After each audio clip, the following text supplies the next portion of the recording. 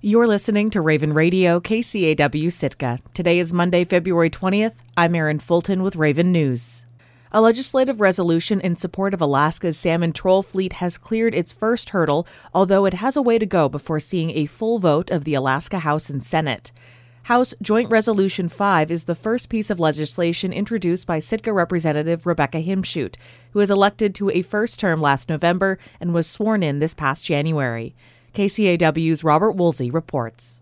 House Joint Resolution 5 was heard in the House Special Fisheries Committee on February 14th, Valentine's Day. Representative Himschoot used the day as a springboard to focus attention on Southeast trollers whose livelihood has been jeopardized by a lawsuit in the federal court in Seattle. I want to start by wishing everyone a happy Valentine's Day. And if there's one thing Alaskans love, it's our fishermen. So we're going to talk about some fishermen today. Himschoot and co-sponsor Ketchikan Representative Dan Ortez are the only two Southeast Alaskans on the Special Fisheries Committee. Himschoot explained the significance of the troll fleet to the other members. You'll find trollers in every community of Southeast Alaska. I don't know if there's a community without at least one troller, no matter how small the community. So it's a very important fishery for Southeast Alaska.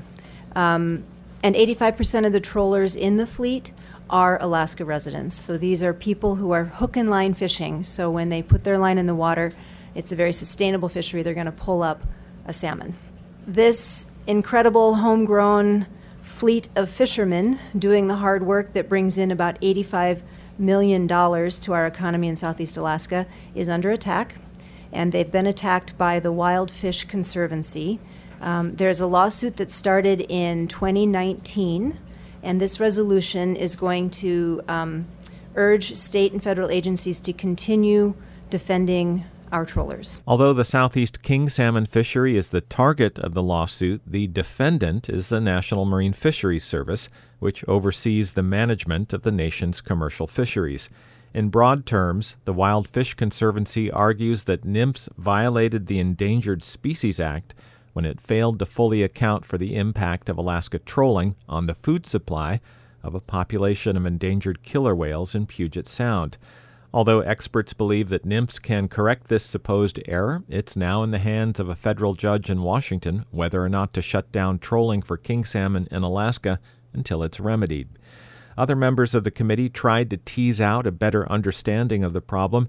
Committee Chair Sarah Vance of Homer asked Alaska Trollers Association Director Amy Doherty if harm to killer whales was an ongoing concern. Has there been concerns about impact to the orcas prior to this? Never. In fact, it's our understanding that every other orca population up and down the coast is healthy and, in fact, increasing, except for this localized Puget Sound population. This is probably the most incongruent aspect of the lawsuit for trollers, who regard themselves as an environmentally sensitive fishery. Shutting down commercial trolling for king salmon in Alaska may not have any effect at all on killer whales in Puget Sound. Sitka troller, environmentalist, and fisheries advocate Eric Jordan could barely contain his frustration. This existential threat to close down our Southeast troll fishery in a fundraising charade by the Wild Fish Conservancy is a brutal assault on us that won't save one orca. It is the most vicious, misguided assault I have witnessed in a lifetime of experience with fisheries conflicts. Tad Fujioka, board chair of the Seafood Producers Cooperative in Sitka, argued that the Wild Fish Conservancy lawsuit failed to accurately trace the problem for Puget Sound's killer whales. If it did, the line would lead right back to Puget Sound. The black-eye salmon isn't really the problem that the southern resident killer whales face. If it was, we wouldn't see that the Alaskan and British Columbia orcapods growing so steadily. The real problem for southern residents is the pollution in Puget Sound. There's 5 million people that live in the Puget Sound area, and with all the heavy pollution and road runoff, it makes the local fish toxic. The Washington Department of Health recommends that people eat no more than 2 servings of Puget Sound king salmon per month. And of course, the local killer whales eat a whole lot more than that. And that's made them some of the most contaminated marine mammals anywhere in the world. The House Special Fisheries Committee unanimously passed House Joint Resolution 5 out of committee. Its next stop is the Rules Committee, where it could be scheduled for a floor vote. Reporting in Sitka, I'm Robert Woolsey. The U.S. District Court of Western Washington could issue a final report and recommendation on the Wild Fish Conservancy lawsuit any day.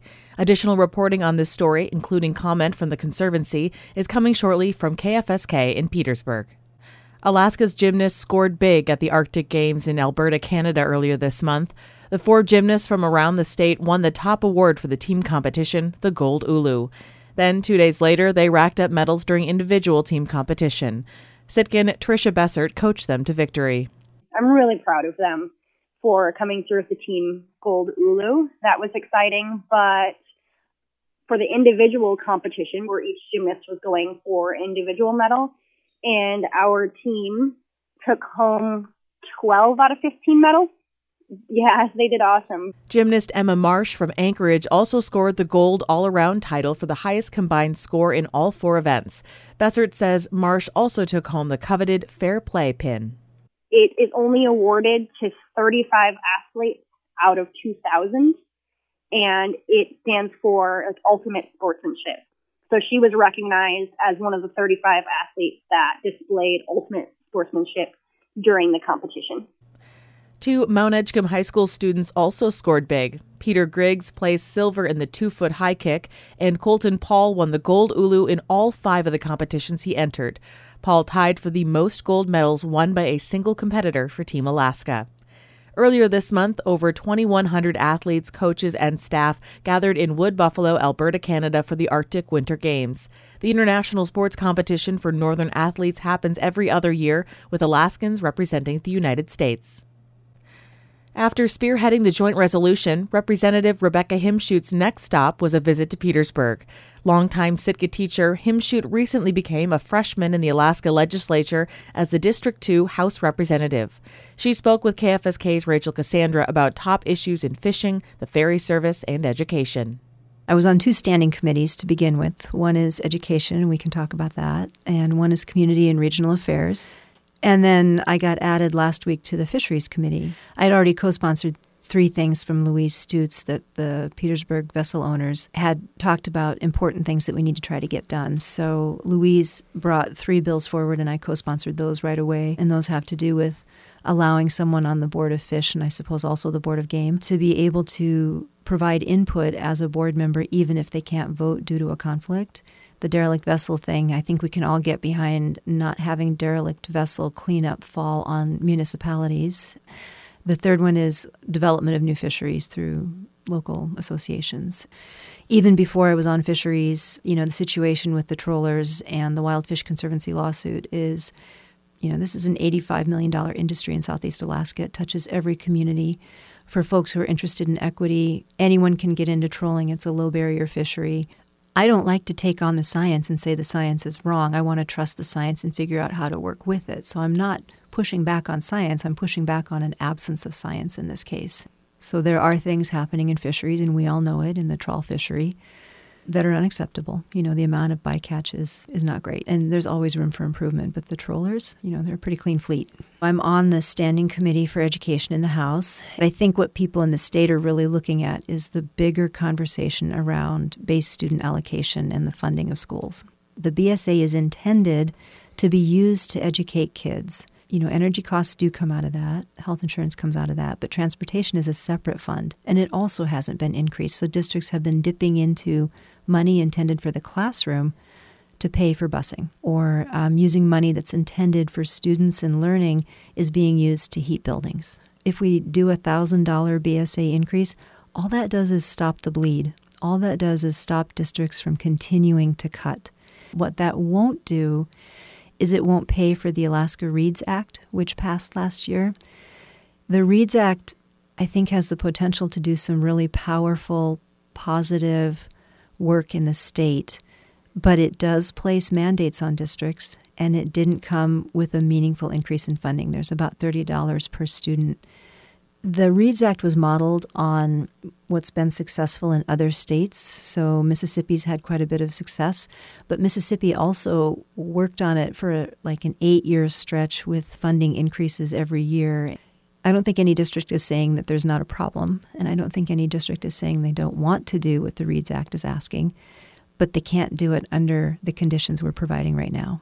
You had office hours yesterday. Anything that came up? Quite a bit of conversation around the ferries, and it looks like it's going to be a while until the ferries are happening the way they used to. I was hoping that by 2024 we would have some improved ferry service. Looks like it's going to be a longer horizon than that, more like 2025.